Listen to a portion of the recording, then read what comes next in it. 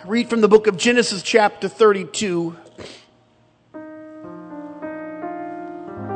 If it was just my own thought and to encapsulate my own communication, I would read just one of these scriptures, but maybe for the benefit of all of us, we might find context in where we are today. So I'll read from the beginning portion of verse 22. Of course, we're still jumping to the middle of a narrative that lends itself to the upheaval of a life, a family, and many people. Not all of the people that are in transit are mentioned here. Servants and helpers and labor and staff. When we speak of he, we're talking about Jacob. He rose up that night. He took his 2 wives and 2 women servants and his 11 sons passed over the ford Jabbok. He took them. He sent them over the brook, and he sent over that he had, which implies, of course, that everything that he owned was sent away. All the herds of sheep and cattle and goats, and all the caravans and merchandise that he might have acquired from years of service. He sent it all ahead of him. And then, to me, my singular pivotal verse, and Jacob was left alone. And there wrestled a man with him until the break of the day. When Jacob saw that he could not prevail against him, he, meaning this theophany, angelic host, the embodiment of the invisible God, touched the hollow of Jacob's thigh, and the hollow of Jacob's thigh was out of joint as he wrestled with him. He said to Jacob, "Let me go, for the day breaketh." And Jacob said, I won't let you go, except thou bless me. And he said unto him, "What is thy name?" God never asks a question that he doesn't already know the answer. But he needed Jacob to reveal the infractions of his life. I'm a subplanter. I'm a deceiver. That's my name. That's my reputation. And he said, "Thy name shall be called no more Jacob, but Israel. For as a prince thou hast power with God and with men, and hast prevailed." And Jacob asked him and said, "Well, tell me, I pray thee, thy name." And he said, "Wherefore is it that thou dost ask after my name?" And he blessed him there. And Jacob called the name of the place Peniel. For I have seen God face to face, and my life is preserved. And I preach today the night of my recovery. And I pray that the Lord would help me to deliver the word. In Jesus' name, we need your holy anointing in this house, Lord. Now, Father, I pray, baptize this entire tabernacle and this sanctuary with your Spirit, Lord. Open up the hearts of the people, Lord. Use me to speak the word, God, to us that will live forever. The word that's greater than all assets of life, the accumulation of this journey in this mortal flesh. I pray, let this word sink deep into our hearts. Rescue us today. Help us, Lord, the people that have come, and do your perfect will. For thine is the kingdom. Thine is the power. Thine is the glory forever.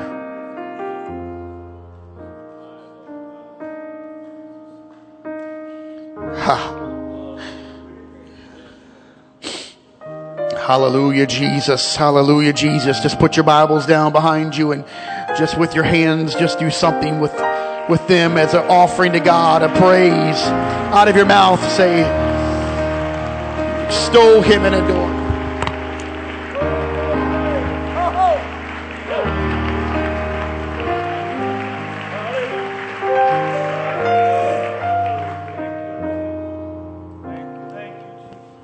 Thank you. You may be seated.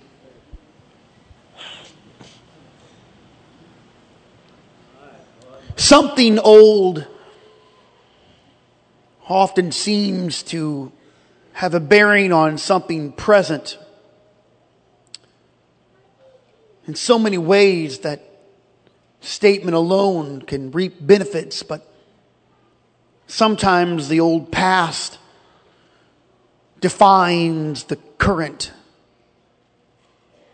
There are things that I know that many wish they could free themselves from, shed maybe, but they are still present today. I suppose that the Bible has given us the appropriate amount of footage, both of men and women, their lives, loves, failures, their successes and fallouts, so that none of us are left out. And I submit today that it's not the miraculous things of God that He has done for me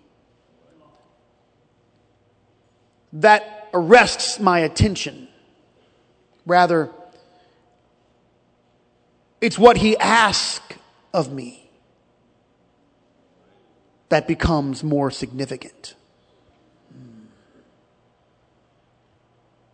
It's not the wonder that I have seen, but it's what He asks of me.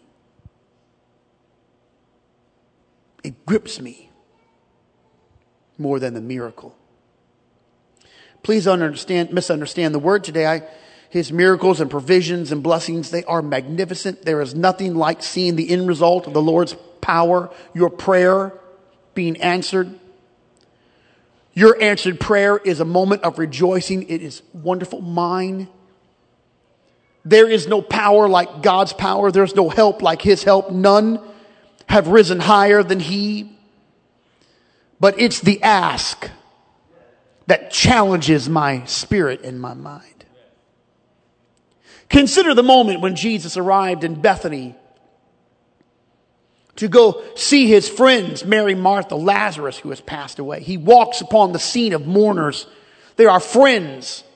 He knows many of them. He's been there many times. Everyone is weeping. They're crying over the loss of a brother, a dear friend, a companion. And Jesus finally arrives, and they see Him, but they misread Him. As people often misread the Lord, they misread Him. They think of the Lord differently than He is.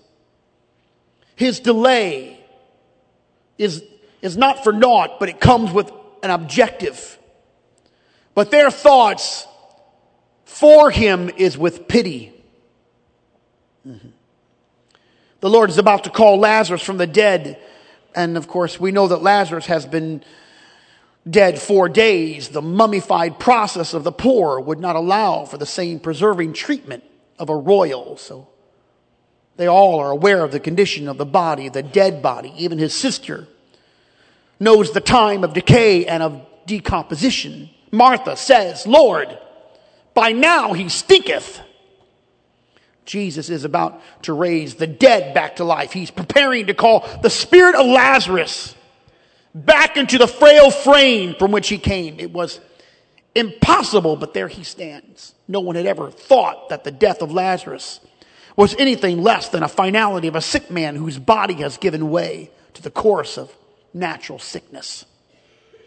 But there is Jesus ready. He's in preparation to do what only He can do. They have no idea what He's about to do. His miracles and provisions and blessings, as I have said, they are so magnificent. Who is like the Lord? The writer of the song says, and the answer is nobody. Who is like the Lord? And the answer, of course, is nobody. Nobody is like the Lord. Pure power from He who formed the dust and crafted by His own voice the elements of time and space. He stands ready to speak into the void world of the unknown. The made-up superheroes of modern age and the mythical gods of the Bronze Age. Combine them all with the superstition of the Egyptians' gods of sun and moon. All of it, drawings and sayings and of a stone and earth, cannot compare to the incarnate Emmanuel that stood before them in front of that sealed tomb.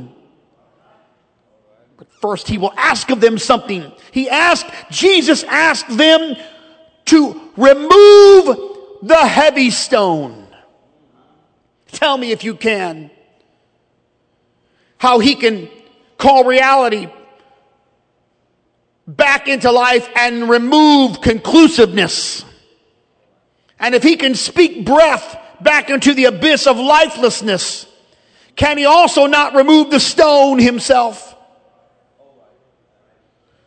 If he can call Lazarus back from the dead, can he not also remove the stone all by himself? Tell me. If he can do the wonders of the unknown, can he not always also take rocks and boulders and stone that block the entrance to the body, which will one moment later wobble out of that black cave? If he can do all of that, why does he ask of me to remove the stone? Can you see this today? What he asks of us is his primary. The primary is not what he can do.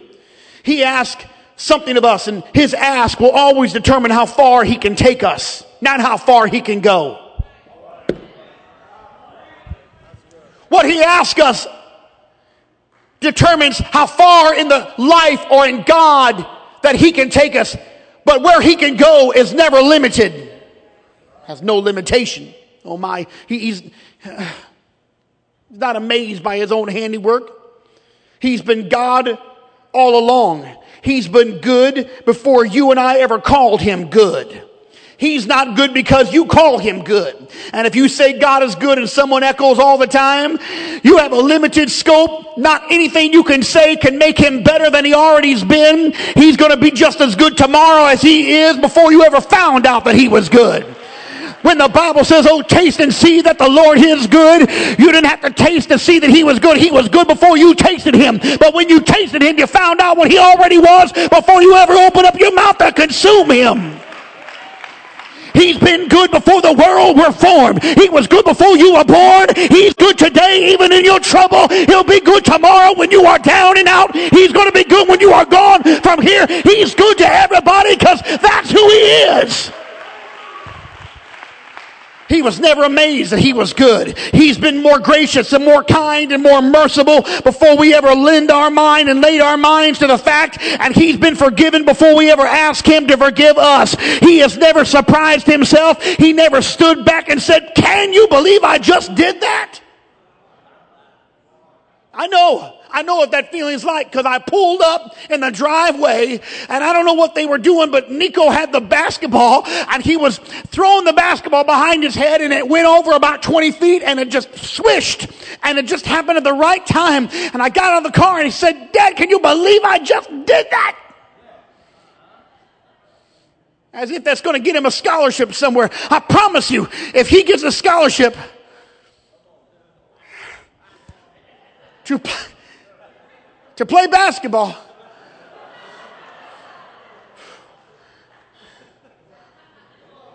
that will be a miracle. I'm going to tell you right now, that's going to be an awesome day. Come on, let's pray for it right now. Oh, Jesus, help us. Had the Lord never dunked a basketball, he never raised somebody and said, can you believe I just did that? He never healed your body. So I can't believe how good I am. God's been good all along. He never surprises himself. Standing in front of that tomb did not surprise him. He was not in awe of his own power. What he really wanted to do was to show somebody, I got something for you to do. It's not about what I can do. It's about what you will do. My ask is greater than my ability.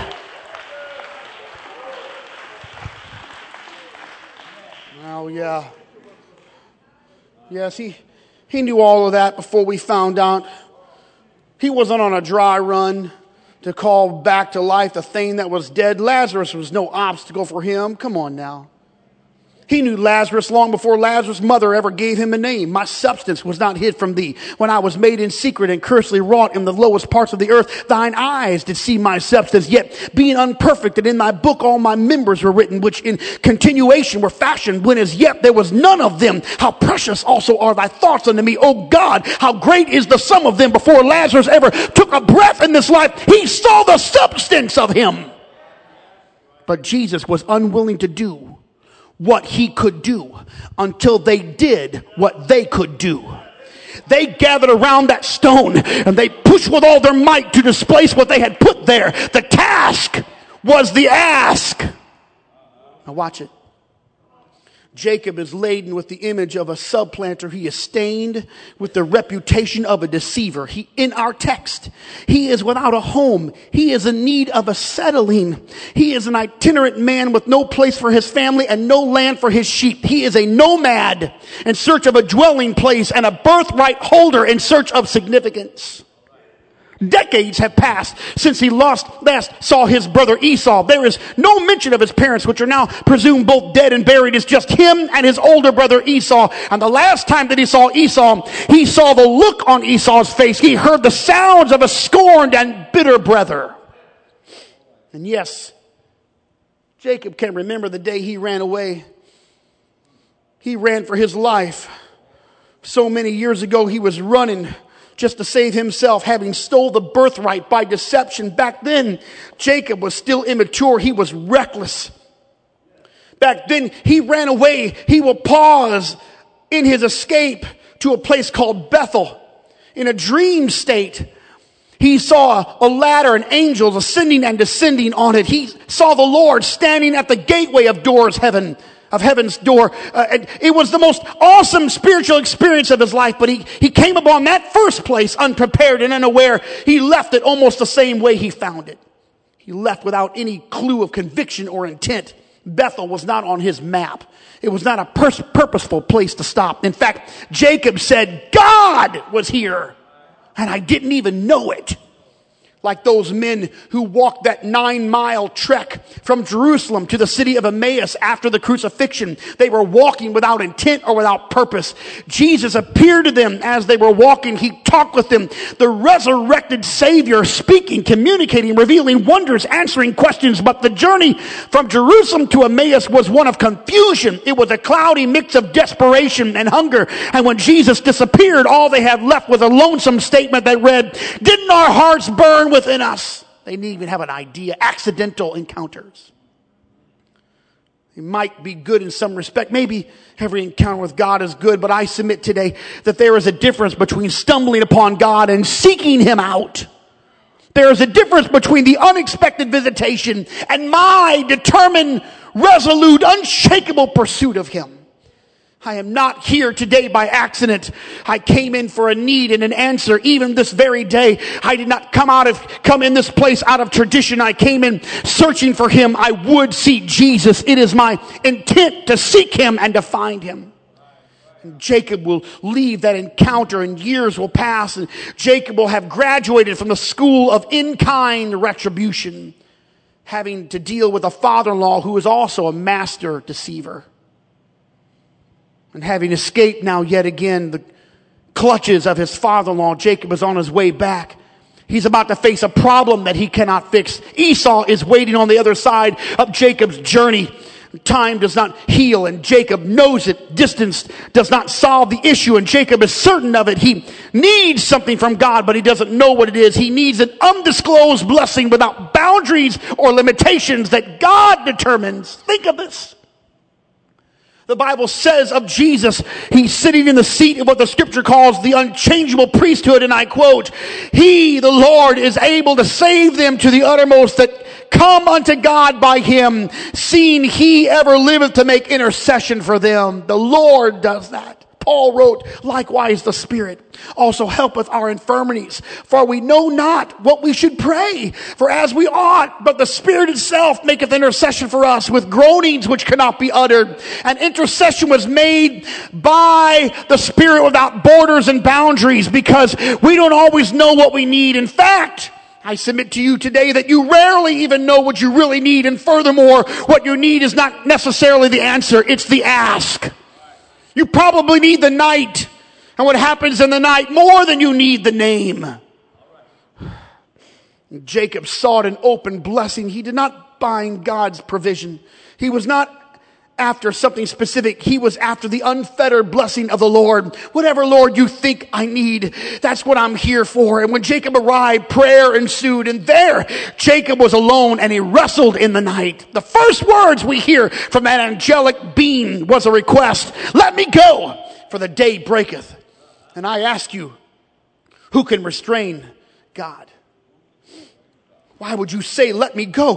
Who can keep God within their grasp? What is mortal man that he can shackle the hands of the omnipotent, immortal, supernatural, omnipresent Lord of hosts? What is man that thou art mindful of him, or the son of man that you should visit him? But Jacob tied up the Lord with purpose and hunger and desire. He wrestled all night and held on to God. And I say to you today that for the better portion of my ministry, the ministry which the Lord has entrusted with me, I have had to wrestle my way in and through decisions and directions and understandings. I've done it and been there so many times when things are not right and the world seems askew. Lives are tilted and oblique. Some things gnaw at my own spirit, and I need an answer to a question that I cannot even pose or put into words. I've been there so many times. I prayed, but I cannot put my finger on the specific of my need. I know there is trouble ahead, a storm brewing off in the distance. I cannot see the gray clouds, but I know they're looming above. All of my spiritual senses are kindled like flames in a desert place, but I cannot keep them and keep it at bay.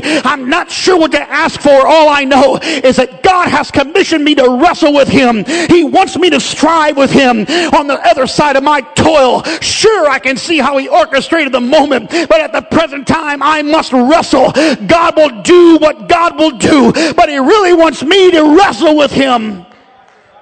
Like the disciples who toiled on that open sea thinking they would perish, all the while Jesus slept in the bottom of a boat. Little did they know that he designed both the troubled waters and the peace that followed. He is the Lord of the storm, and he is the Lord of the calm. He is the master of the rise, and he is the master of the fall. But we have a hard time seeing who he is until the placid waters clear our mind. I know that he's the way maker. I know that he's the deliverer. I've heard myself preach. Not bad, needs a little less volume. Sometimes I'm too sharp, brash, jokes don't fly. Stop pointing my finger.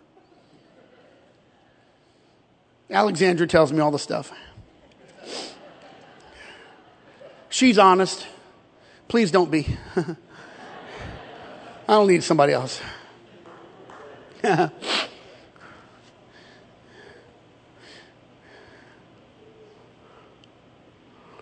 Yeah, she'd tell me, stop preaching things only you understand. We'd like to know what's going on.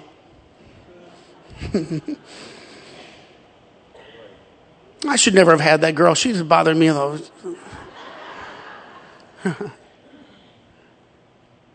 I've heard the words come out of my mouth. He's the way maker. He's a healer. He's a river in a dry place. Everybody ought to say amen. He is that. But when the way is not clear and I am given the task of struggling, my faith is on trial. See, we cannot see the end of the thing. But I rise to say that God has never failed. He is both the author and the finisher of our faith. He never stated anything that he cannot complete, and he never started anything that he cannot finish. The objective is not his power, it's my faith. I'd like to have some reassurances, I'll be frank with you, but faith doesn't offer the tangible. And those who only move by sight never come to understand the beauty and the wonder of the Lord. For we walk by faith and not by sight. Romans 1, for therein is the righteousness of God revealed from faith to faith, as is written, the just shall live by faith. And besides, pardon my grammar, if you saw it, you would not have to faith it. But when you cannot see it, you are forced to faith it. But a lot of people like to see it before they enact on it, but that's not how God works. Oh man. And Jacob somehow, per God's allowance, Jacob has grabbed a hold of the incarnation. He's laid a hold of a theophany, the one who cannot be held. I say that because of Jacob's last statement, for I have seen God face to face. He was holding on to God. Jacob left with a new name and a lame leg. God changed his name to Israel, and God hollowed out his thigh. God gave him a new image, but God also caused his hip to be out of joint, permanently damaged for the rest of his life. Go try that on all those prosperity preachers. Here, pastor today, I got a word for you. God already knew what Jacob needed. There were no surprises that night when Jacob purposely came to find the Lord. Peniel was not like Bethel. Jacob went there to find him. Bethel sounds good. It actually sounds a lot more spiritual than Peniel. I like the name Bethel. I think that's a great name. I know a lot of churches named Bethel. But Peniel is on purpose and Bethel is on surprise.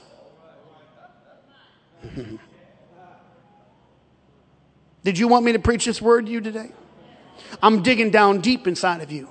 Because what you really want is the miracle, but what you really need is the night. What you want is the provision, but what you really need is the wrestling. His portion is limitless. Mine is temporal. But to get to his portion, I got to wrestle. It's the ask.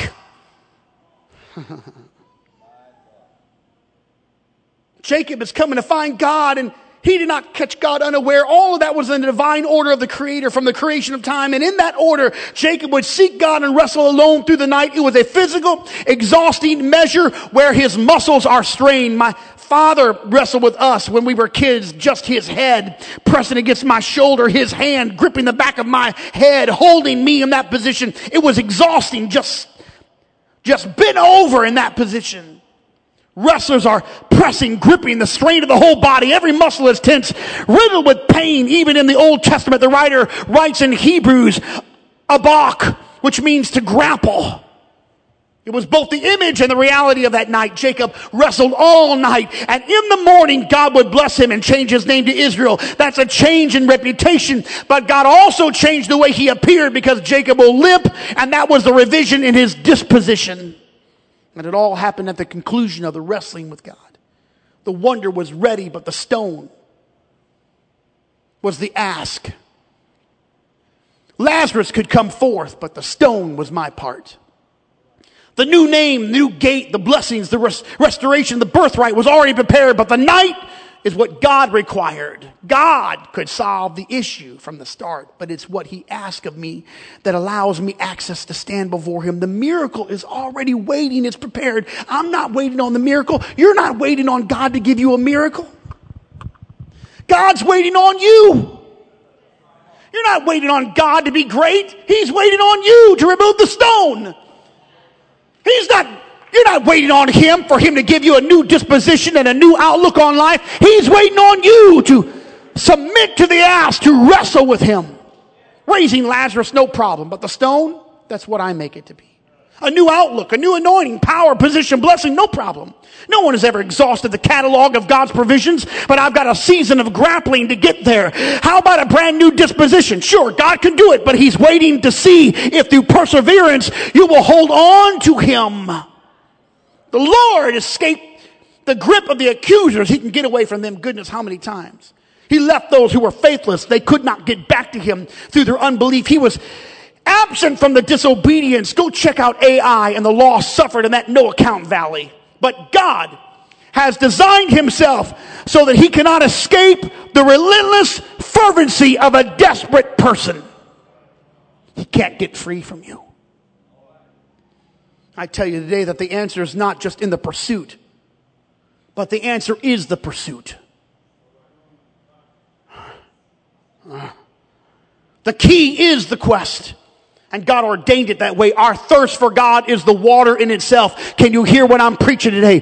But if from there you seek your God, you will find him. You look for him with all of your heart and your soul. Ezra said, the hand of our God is upon all them for good that seek him, but his power and his wrath is against all them that forsake him. There was the whole plight of Job, who said, and I quote, oh, that I knew where I might find him, that I might come even to his seat and plead my cause. God that made the whole world and all things therein, seeing that he is Lord of heaven and earth, dwelleth not in temples made with hands, neither is worship with men's hands, as though he needed anything, seeing that he giveth to all life and breath and all things, and hath made of one blood all nations of men for to dwell upon the face of the earth, and hath determined the time before appointed and the boundaries of their habitation, that they should seek him, if haply they might feel after him and find him, though he be not far from every one one of us. Hear me. The greatest growth of our lives happen when we are in search of Him. Our advancement is not in the provision, though I know that's what you want it to be. But our advancement is the wrestling, the night, and the struggle. Because without the process, we cannot handle the provision. That's why whoever wins the lottery, and I don't know, maybe I hope not. I hope you're not playing it and wasting your money. But whoever wins the $1.6 billion, I'm going to tell you right now, most of those people that win the lottery, they have suffered suicides in their homes and devastation and divorces, and their children have got hooked on drugs. Why? Because they never went through the process to get to the prize. If all you want is the prize, you're going to lose the prize, because the process equals the prize, the process. I got to tell you about the night of my recovery. The night of my recovery was not when I got a new name. The night of my recovery is when I sought the Lord and I grabbed a hold of Him.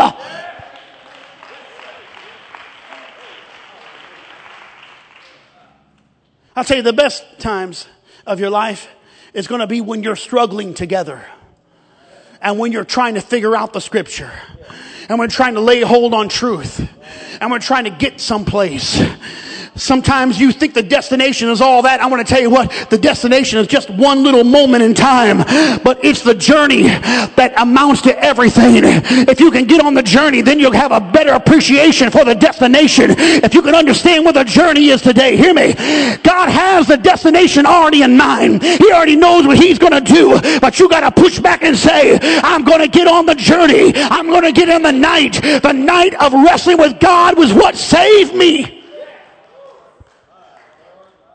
Do you understand what we're talking about today? You understand the scripture, the ask of God? Do you understand that's where our society is right now? That people graduate from high school and they think they'd already like to have the gold watch and the nice car and the nice home, and they're wondering why they can't get that. I'll tell you what we've done. We've told all kinds of generations of people now in America and beyond that all you have to do is be alive and you deserve everything. Hear me. You don't deserve everything and you're not going to get everything. And if you get it too soon, you'll lose it all very soon, because it's only the journey and the ask and the process that helps you to appreciate.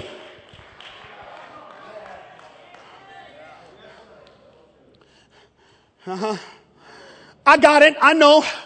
We were in New York and we saw the new styles. The new styles is kind of like a retro style, 1970 and 1980, with the blue jeans already tore with holes, pre-made, prefabbed in the jeans. They got tears in the jeans. And the seats look like they're worn out, and the knees kind of look like they're worn out. It looks like a pair of blue jeans that my dad wore after years of working in them. Now, what we're paying for the image that we've been working a long time, and they're brand new. Can you imagine that you'd buy something that already looks wore out? That's the style. Looks like they've been around a long time. They ain't even been around. They ain't been off the shelf. They got the new smell. But somebody's in the back room tearing holes in them and saying, I'm just going to leapfrog you forward. It looks like you've been working a job for years. You haven't done anything. They got a can of grease. Let's put some grease down here on the bottom of them.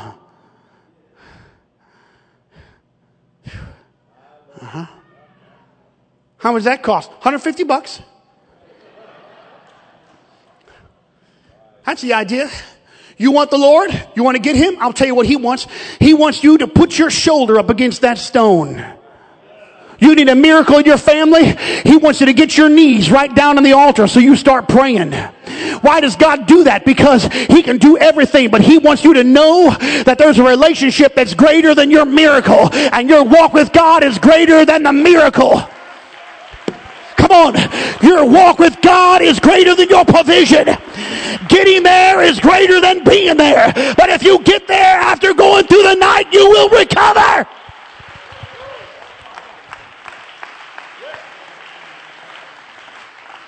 And yes, of course, God can answer it all. Of course, God knows what you need. In fact, the Bible says in Matthew chapter 6, Jesus said, your Father knoweth what things ye have need of before ye ask Him. But Jesus said, again, Ask, and ye shall receive. Seek, and ye shall find. Knock, it shall be opened. So why the two statements? Why must we ask if he already knows? Why are we knocking when he's already been there standing waiting to open it up long before we ever knocked and arrived? You see, the answer is in the night of the wrestling. The answer is in the stone that is heavy and causes us to strain. The striving to find him is our best benefit, and his blessings demand the night. It's what he asks of me, not what he does for me.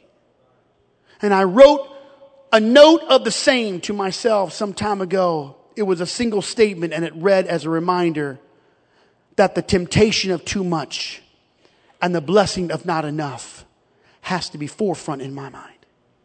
The day of fulfillment is not near as important as the night of prayer. Because Esther fasted 3 days before she entered the king's court. The answer was in a spiritual intervention. Moses held his hands up so Joshua could defeat the battle. The answer was a spiritual resolution. 7 days of silent marching around Jericho probably looked inconsequential and frivolous. It was an odd ask, to say the least, of course, until the walls fell down. Well, why do you want us to do that, Pastor? Why does the Lord want us to do that? Well, I'll tell you what, I'm not exactly sure, but on the other side, we're going to find out. I'm not exactly sure why we're doing all this stuff. But the day that the walls fall down in your life and you get an appreciation for the victory that God gave you, you're going to look back and say the ask was nothing. I'm so glad I went through the journey, because where I'm at right now, it's a good place to be, but I would never appreciate where I'm at until I went through the night. I got recovered in the night. I was recovered in the wrestling. I was recovered when I didn't know what to ask for. I recovered when I said, Lord, whatever you want from me. I'm preaching a little word to you now, because a night of wrestling with God will change the way you think. Vain thoughts and trivial pursuits get wrung out in the wrestling. The strain of seeking for God, searching for him, is perhaps a prerequisite to a new name and a new walk and a new talk and a new mind. Jacob recovered that night. He recovered. He was renewed that night. In fact, before the day broke, his own view of himself was deepened and founded. And I say today, it takes a night of wrestling. Hear me. You're struggling. I am persuaded that I am preaching to someone here who has struggled. But I say to you that God is with you in the struggle. And if he can just get you to trust him through the night,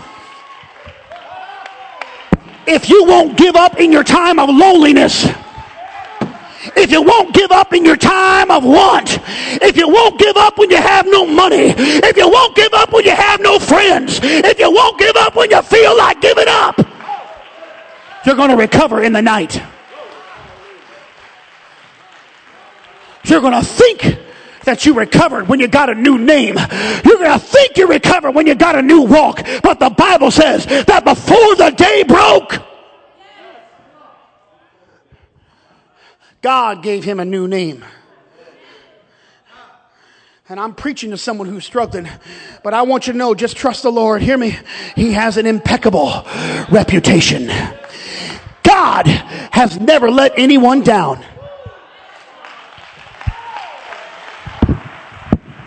In the course of human history, God has never forsook his people. He said, I'll never leave you. I'll never forsake you.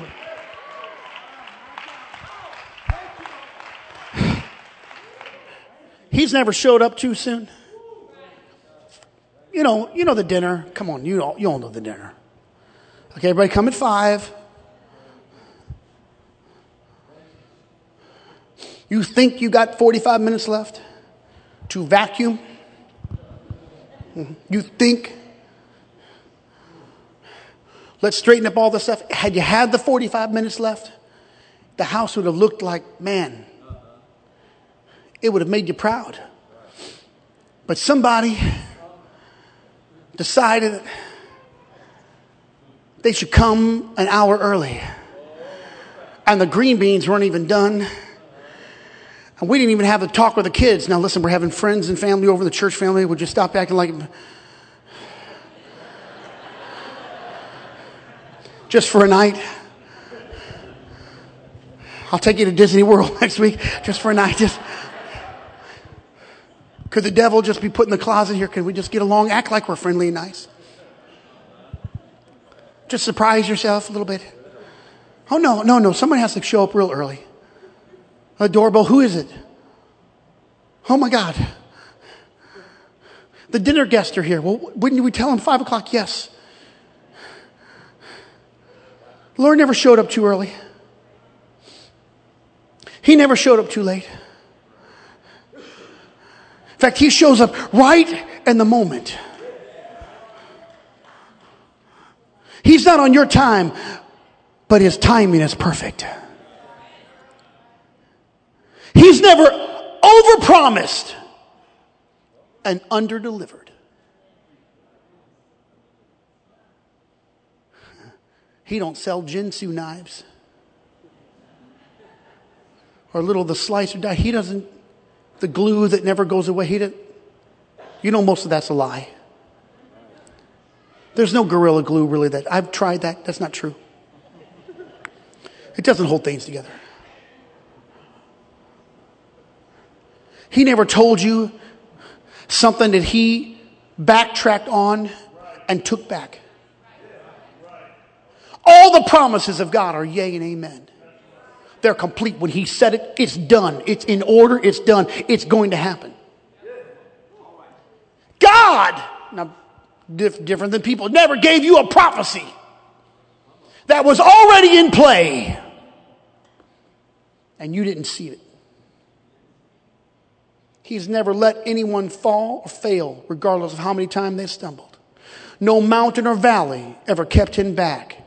He's never failed to be present in your time of your trouble. All of his promises are true because God is not a man that he should lie. He giveth power to the faint, and to them that have no might he increaseth them in strength. Even the young people shall faint and be weary. Young men shall utterly fall, but they that wait on the Lord shall renew their strength. They shall mount up with wings as eagles. They shall run and not be weary. They shall walk and not faint. They that wait on the Lord in the night, you are waiting. You do not know when he's coming, but I'm going to tell you, if you'll just wait on the Lord, don't move, don't stay, don't stop, don't change locations, don't change your pew, don't change the place where you're sitting. Don't change your worship style. Don't change your voice. Don't change your clapping. You just wait on the Lord. You stay right where you are because God's going to make his way to you. And when you wait on him, he's going to do something at the end. You will have known that you recovered. I'm reading the Bible to you today. And the Bible says in the book of Isaiah, so do not fear, for I am with you. Do not be dismayed, for I am your God. I will strengthen you and help you. I will uphold you with my righteous hand. All who rage against you, they will surely be ashamed and disgraced. Those who oppose you, they shall be as nothing and perish. Though you search for your enemies, you will not find them. Though they wage war against you, you will be more than them, and they will be nothing at all. For I am the Lord, Isaiah 41, your God, who takes hold of your right hand and says to you, do not fear, I will help you. Hear me? Your recovery is coming. It's in the night.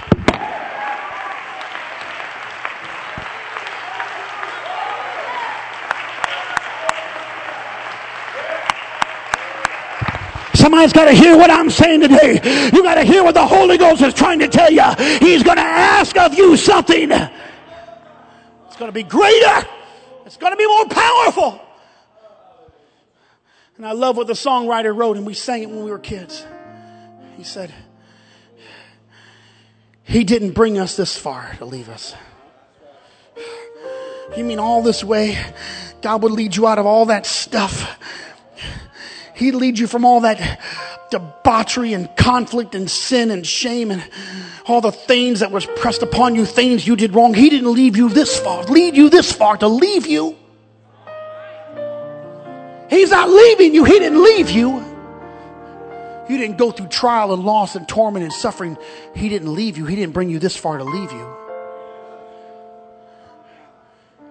He didn't teach you how to swim just to put you in an atmosphere that you could drown. He didn't teach you to swim just to let you drown. No one's ever gone down.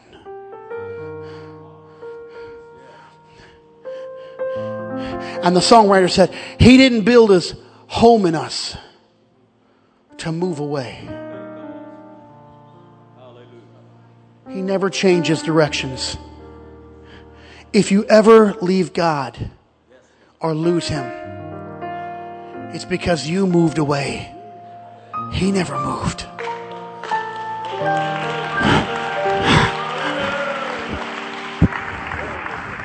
Hear the message of the parable. The Father is always at home looking for you to come back.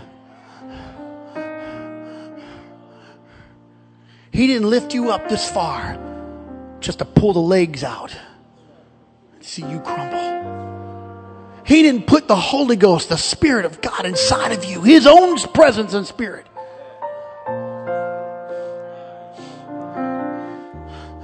And then take it away. The last moment when you really needed Him, He didn't do that. He's never failed. His reputation is impeccable.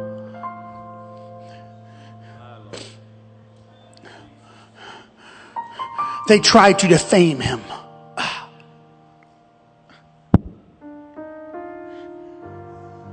Even His disciples are trying to wonder. They were wondering what this was all about. There, that blind man said. They're all trying to find fault. Lord, who sinned, this man or his parents, that he was born blind? Who sinned this? It's an insane question. Was he born blind because his parents were sinners? And was this a curse upon his life? And the Lord said, no, nobody sinned here. This was so the glory of God might be manifest. I got to work the work of Him while it's day. The night cometh when no man can work. And He healed the blind man, and everybody knew the healing. And the enemies of the Lord went to the parents because they wanted to refute the impeccable reputation of the master. And they tried to get out of them a statement that perhaps he wasn't that blind. Or maybe some other means healed him. And the parents feel the political pressure of the Pharisees. And they say, as a great deferment, maybe you should ask him. He's of age. And they press the blind man for an answer to try to refute the impeccable reputation of the master. And the final statement, the only true statement they could get from the man who was blind and now is healed, he said, whether he be a sinner or no, I know not. But I'll tell you one thing. I used to be lost and inept and struggling. My family was messed up. My marriage was messed up. All the love wrung out of it. My kids were on the fringe. I didn't have a home or a family.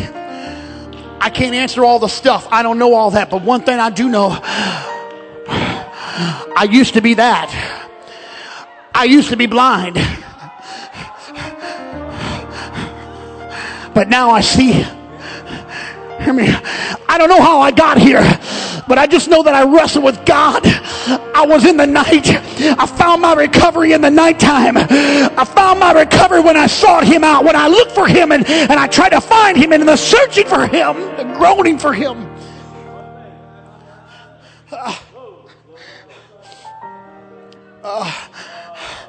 I pray right now over your life. Don't get discouraged now. Don't get discouraged because the answer hasn't come. Just come on. You can hold on to God. He's not going to be able to get away from your fervent cry. He can't escape the clutches of your desperate spirit. He can't break free. He designed himself. He cannot get away when you call on the Lord. He's got to ask of you now. He's going to ask of you, cry to me, come to me, seek for me, all ye people. Give everything up.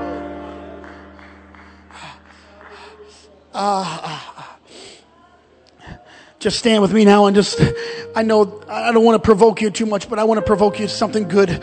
Would you just raise your hand to the Lord and just say, Lord, here I am now. Here I am. I need your help. I need your help. I need your help. He's more interested in you calling on him than he is giving you what you ask for. Because in your desperate need is when you really find your help, your recovery, your strength. Ha! He can take you farther than what you're asking, but oh, come on now. Somebody's got to roll some stones away today. Get out of that pew and come roll your stone away at this altar. Come on, put your shoulder up against that stone. Everybody that you heard the word now. It's the word of God. It's the word of God. You got to do it by faith and not by sight. You got to walk out and say, Lord, I've got to have something from you. And what I need of you, Lord, I know I'm going to find it in my pursuit of you, Lord. A resolute mind, a spirit. In the name of Jesus, in the name of Jesus, in the name of Jesus, in the name